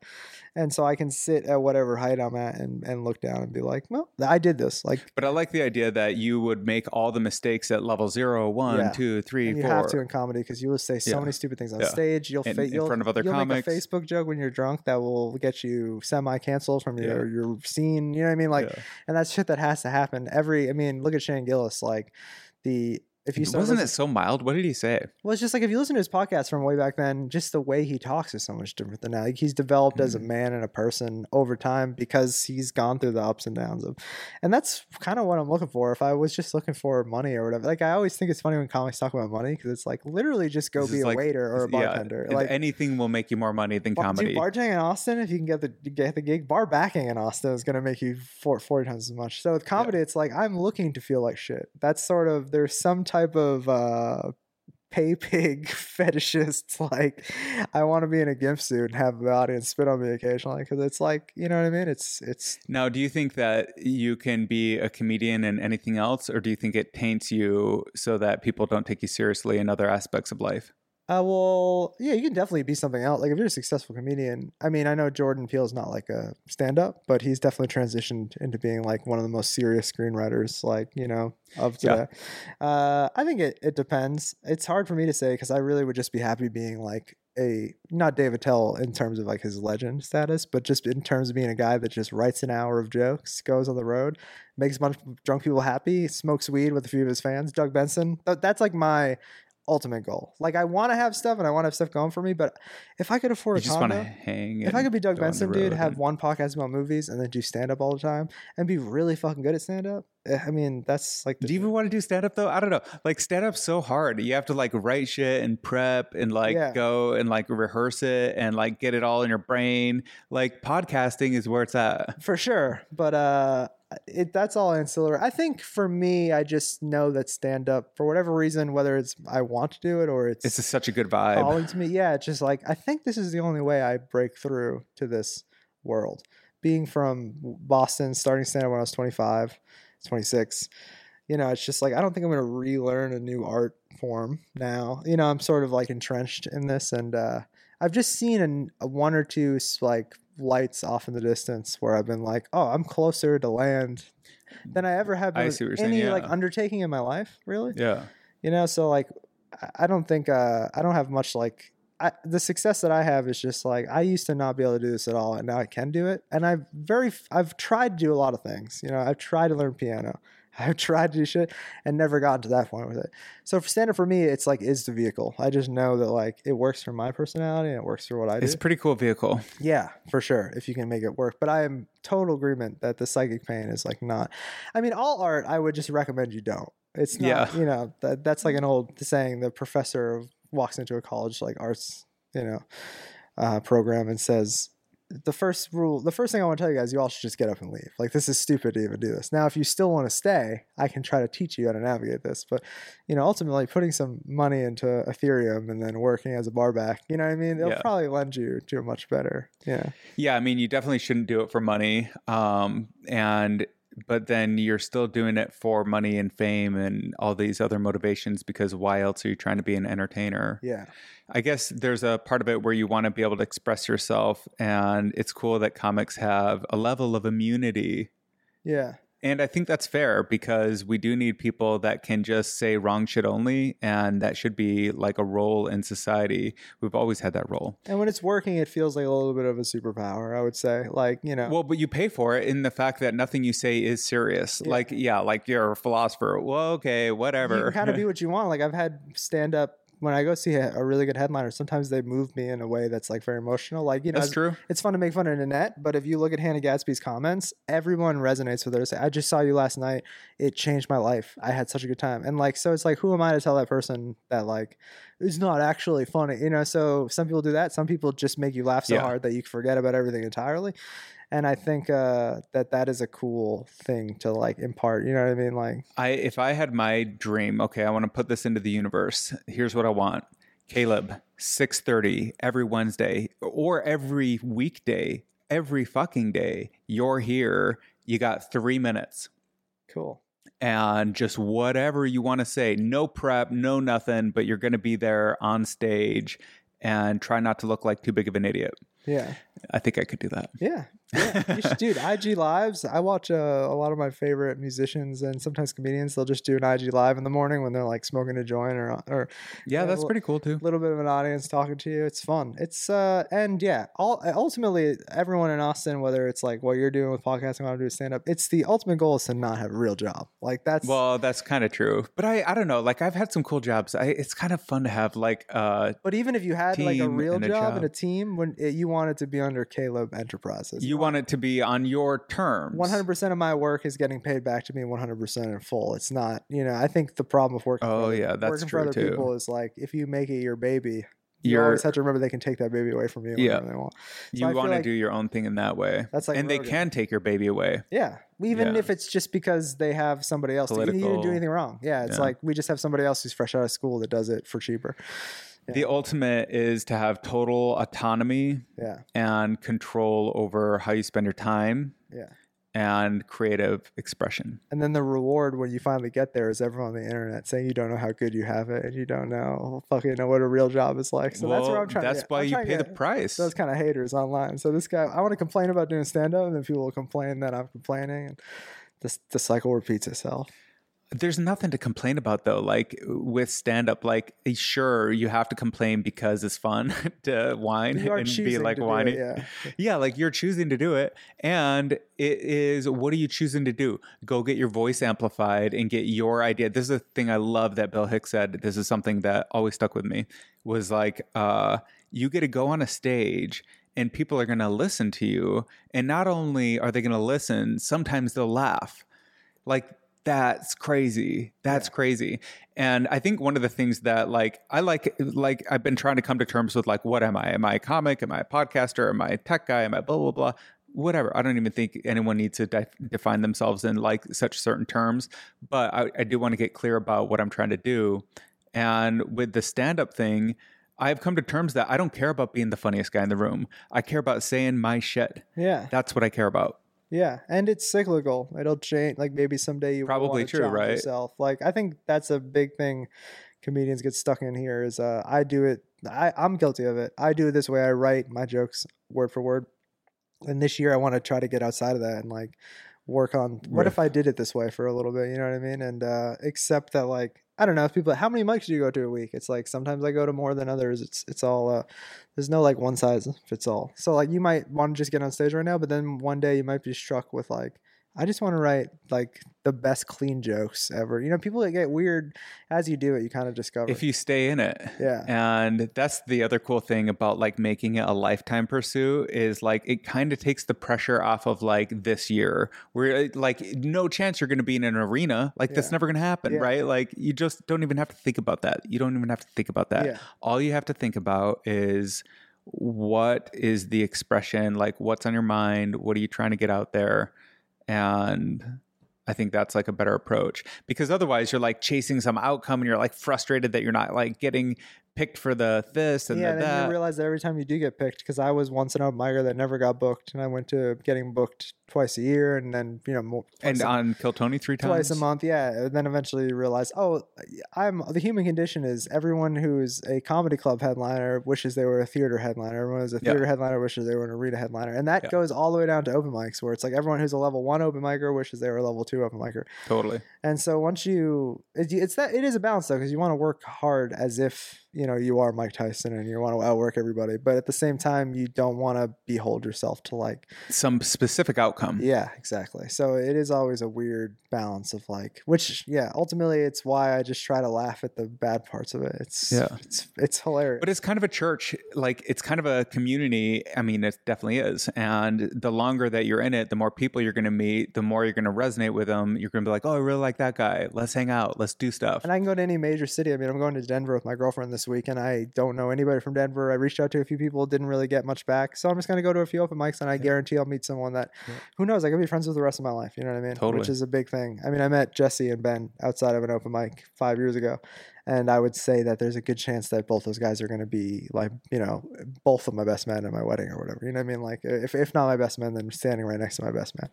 So, which is pretty crazy. You know what I mean? Like I said, be a little less cynical. It's fun to be Tim Dillon. It's fun to be like, everything fucking sucks.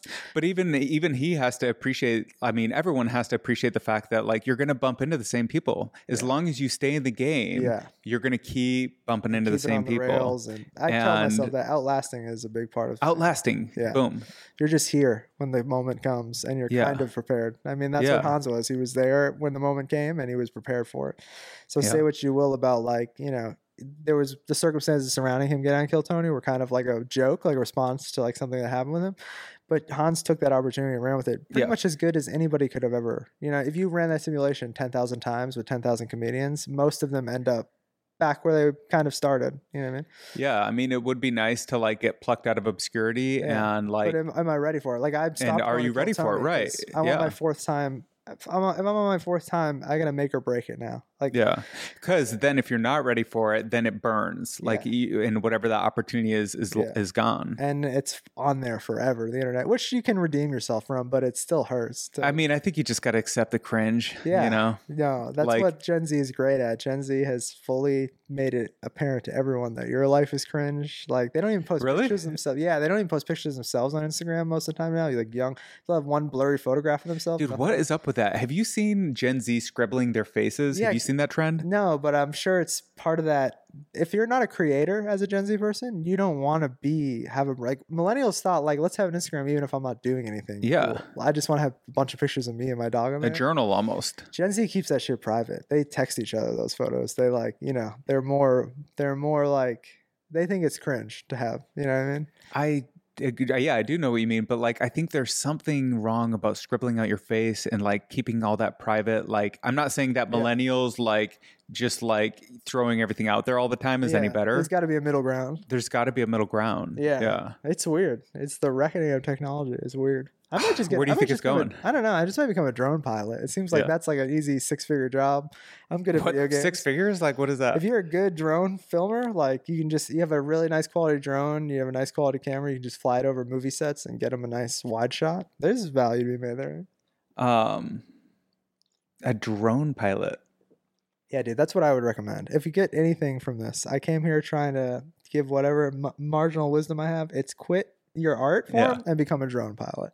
Right. Whether that's the military, you know, bombing Syrian weddings or shooting American weddings with a camera, you know what I mean? Something with a drone. Or also bombs. Yeah. You know? Yeah. Just whatever you're into. No judgment in this world. No country, whatever country you feel needs to be bombed the most. Yeah. Don't pick on Ukraine. They got enough bombs. Yeah, they're good for... How about Xi Jinping? Let's take him out. Yeah. Okay, now I'm fucked. Yeah.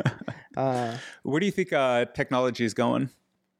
Like, what do you think? There's two things I always have to ask everybody. One is AI, and two is what the fuck is reality? I'm bearish on VR.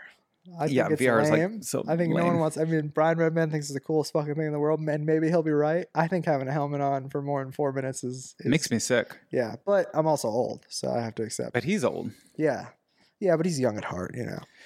And he's probably you get used to it. I used to have a buddy that was really into VR. We would like do all the games and stuff, and you do get used to it. But VR, the only way it works is if you truly can't tell. Like this is VR, and then like the aliens peel back our eyes, and we are in a whole different world. Well, fuck, like how crazy would that be if you woke up at the end of this podcast in another universe? Yeah, no, I mean, and you were like, I had this whole life. I had this girlfriend. We moved. That's my dream, where it's Jesse like, I don't need to do any of the work. I can just make my like Matrix style. I can just download Kung Fu. Well, we could get there. I think in the fullness of time, we even may get there because our brains are finite machines. Yeah. They're limited. And technology is ostensibly infinite. Now, there's no way to really prove what I'm saying, but I think that if you give humans infinite time, let's just say 10,000 years, right? They're going to keep making new tech that reads the brain. Eventually, they'll be able to insert completely realistic ideas and fantasies and realities into your mind. And as soon as that happens, the question becomes, what makes you think you're in the prime reality? Yeah, and if it I guess I've heard this theory. If it can happen once, then it's more than likely already happened. And we're just living a new version. Yeah. I always thought that was bullshit until recently. Yeah. And now I'm kind of wondering. Yeah. I always say I have 90 IQ. So big questions to me. 90, there's no chance. People struggle with big questions. I just say, I don't know, man. Could be anything. Seems wild. Seems like there's something out there, right? And I just keep it moving. Can I have a cigarette? Like that's how my. That's a good attitude, dude. And I mean, it's like the sleep thing. I've learned to be grateful for that because I've seen friends, and maybe someday I'll go through it. You know what I mean? That just really struggle with great questions, and I think those people need to exist, and people need to be searching for those answers. But dude, I go down to my Korean bakery in the morning. I get a garlic breadstick. That's the right answer. Yeah, I get a garlic breadstick. Sometimes I get a hot dog inside of like a croissant. I don't know if that's a Korean food. They tell me it is. It feels very American to me. And then I drink a coffee and I play Civilization. Definitely the right answer. Yeah. Just enjoy it. Like whatever it is great.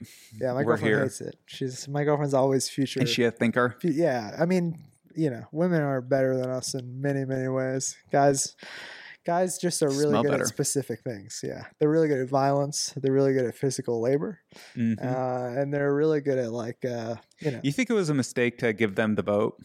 Oh, women? Yeah. I think anyone the vote. I think we should let our overlords decide. That's true. We should restrict it. No more voting rights. Yeah. Like we let too many people decide. My girlfriend hates We should have an IQ test, a fitness test, money test. Yeah. How many ways can we make it fucked up?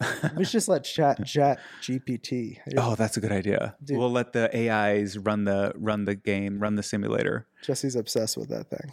Is he? Yeah, I hate it. Why do you hate it? I'm obsessed with it. I'm kind of a luddite, I think. I'm going kind of Kaczynski. I just bought a typewriter. Dude, that's cool. Yeah, I mean, it's cool, but I didn't do it to be cool. I did it because I feel demonic. Like the closest I've ever felt to like a satanic thing is when I stare at my phone sometimes. When I'm saying this thing sucks you in. It like knows I'm here. Like the one ring when Frodo walks in the room, he can feel the presence of it. You can feel your presence of your phone. You can know when it's not on you, even though you didn't realize. So I'm really trying to reject it. Of course, first thing I did was take a picture of my typewriter and put it on Instagram. So it's not. I'm struggling. Does it work? Like, is it? It did work for a little, then it broke, and I got pissed off. So I gotta go home and try to figure it out. Yeah, ChatGPT is something else. I think AI is pretty interesting. Yeah, it'll probably open a portal to hell, but I mean, it has to happen eventually, right? Ooh, I mean, I guess. Yeah. Like, you don't think it could be a utopia? Like, what if ChatGPT evolves and is just like a super sentient robot that solves all of humans' problems? I hope it is, but it's like, oh, you have global warming, just take CO2 out of the air. Duh. Every other technological advancement thus far in human history has come with a cost. Led to more suffering on the whole. So, well, no, because like AC and clean water and iPhones are all that's great for us. iPhones are great for us. It was led to more suffering somewhere, some nameless place. Well, we don't have to think about that. Yeah, them. I know. I mean, I feel you, dude. Out of sight, out of mind. I want to be a famous comedian. I'm part of the elite. You know what I mean? As long as I'm in America, it's fine. You know what I mean? If I got to rub shoulders with a couple of pedophiles, I'll pretend like I didn't see it. You know what I mean? If we got to go to Epstein Island, I'm not going to partake, but I'm not going to. I'm not going to judge. Look, if you got a private Michael jet, Jackson, he had his interests. Yeah, I'll take a ride on it. It'd be nice to know what a private jet's like. Maybe a steak dinner. Yeah, I mean, hopefully it leads to something good. You know what I mean? I think it's going to be pretty good. Hopefully it doesn't make people obsolete, and then I think it will do that. Squalor, yeah. Well, I think the most likely future that I see is that everyone's fucked because they're too comfortable. Yeah. And like you need to wake up and have a purpose, right? We all need something to do, but increasingly, this isn't as much of a problem if you're in the arts. I don't know. We'll see how good it is. One of the things that's really interesting about these new AIs that are coming online is you would think that technology would be really good at automating like the blue collar jobs, but that's not what's happening. Yeah, it's automating trades, the white collar jobs. Yeah, exactly. Yeah, it's like how do you automate a lot of the construction trades? And it's like actually turns out to be more complicated than coding. And there'll always be a level of artists in that probably exceeds. Like you could build a cookie cutter, like Russian looking apartment from the Soviet era, maybe with AI. But I think there's always going to be room for. I want like crown moldings, and that's my true goal is to become more of a blue collar guy because I think It's like that life of I built this, I did this. I'm kind of I bought the typewriter kind of. I'm glad it broke because I want to learn how to fix them. And I'm trying to find something else, blue collar, whether it's like woodworking or. Do you like working with your hands? Not particularly, but I think it's like almost a thing that I lack. Like, you know, I mean, I used to do pest control for like 8 or 9 years, and just getting in the truck every day and having to just do stuff every day. Yeah. I kind of miss that, like, feeling like, you know, you look at someone who went to college and you say, oh, you wasted your time going to college. I want that feeling back. You know Yeah. what I mean? Yeah. You spent $250,000. Yeah. Even though the truth is, I didn't go to college because I just, you know, I couldn't cut it. That's the thing comedians do. They're like, I chose comedy. It's like, no, comedy chose you. We didn't have a lot of options. Yeah, that's probably true, actually. That whenever I meet someone who has a lot of options and does stand up, I'm always like, what are you doing? Yeah, why? Why do it? I can't set up. I wouldn't know how to focus a camera, any of that. So I have a notebook and a pencil. That's about the YouTube it. Everything's on YouTube now. Yeah. Cool. Yeah. Well, dude, let's wrap this one up. Yeah. So what's your socials? What do you have coming up? How do we get you booked on shows? At Real Paul Cyphers is everything for social. At Real Paul Cyphers at Gmail. I just made a website. It's not live yet, but I probably gonna do a newsletter. Do you use ChatGPT? No, but if you send me your email, I will, and with your address, I will write you a letter on my typewriter. That's what I'm doing now. I write people letters on my typewriter. That's a cool gig. And then I'm at, you know, in Austin everywhere. I'm do like 5 or 6 shows a month at least. So look at my Instagram. Real Paul Cyphers on Instagram. Yeah. Thank you so much for having me, dude. Thanks for coming on. Thanks. All right. See you guys.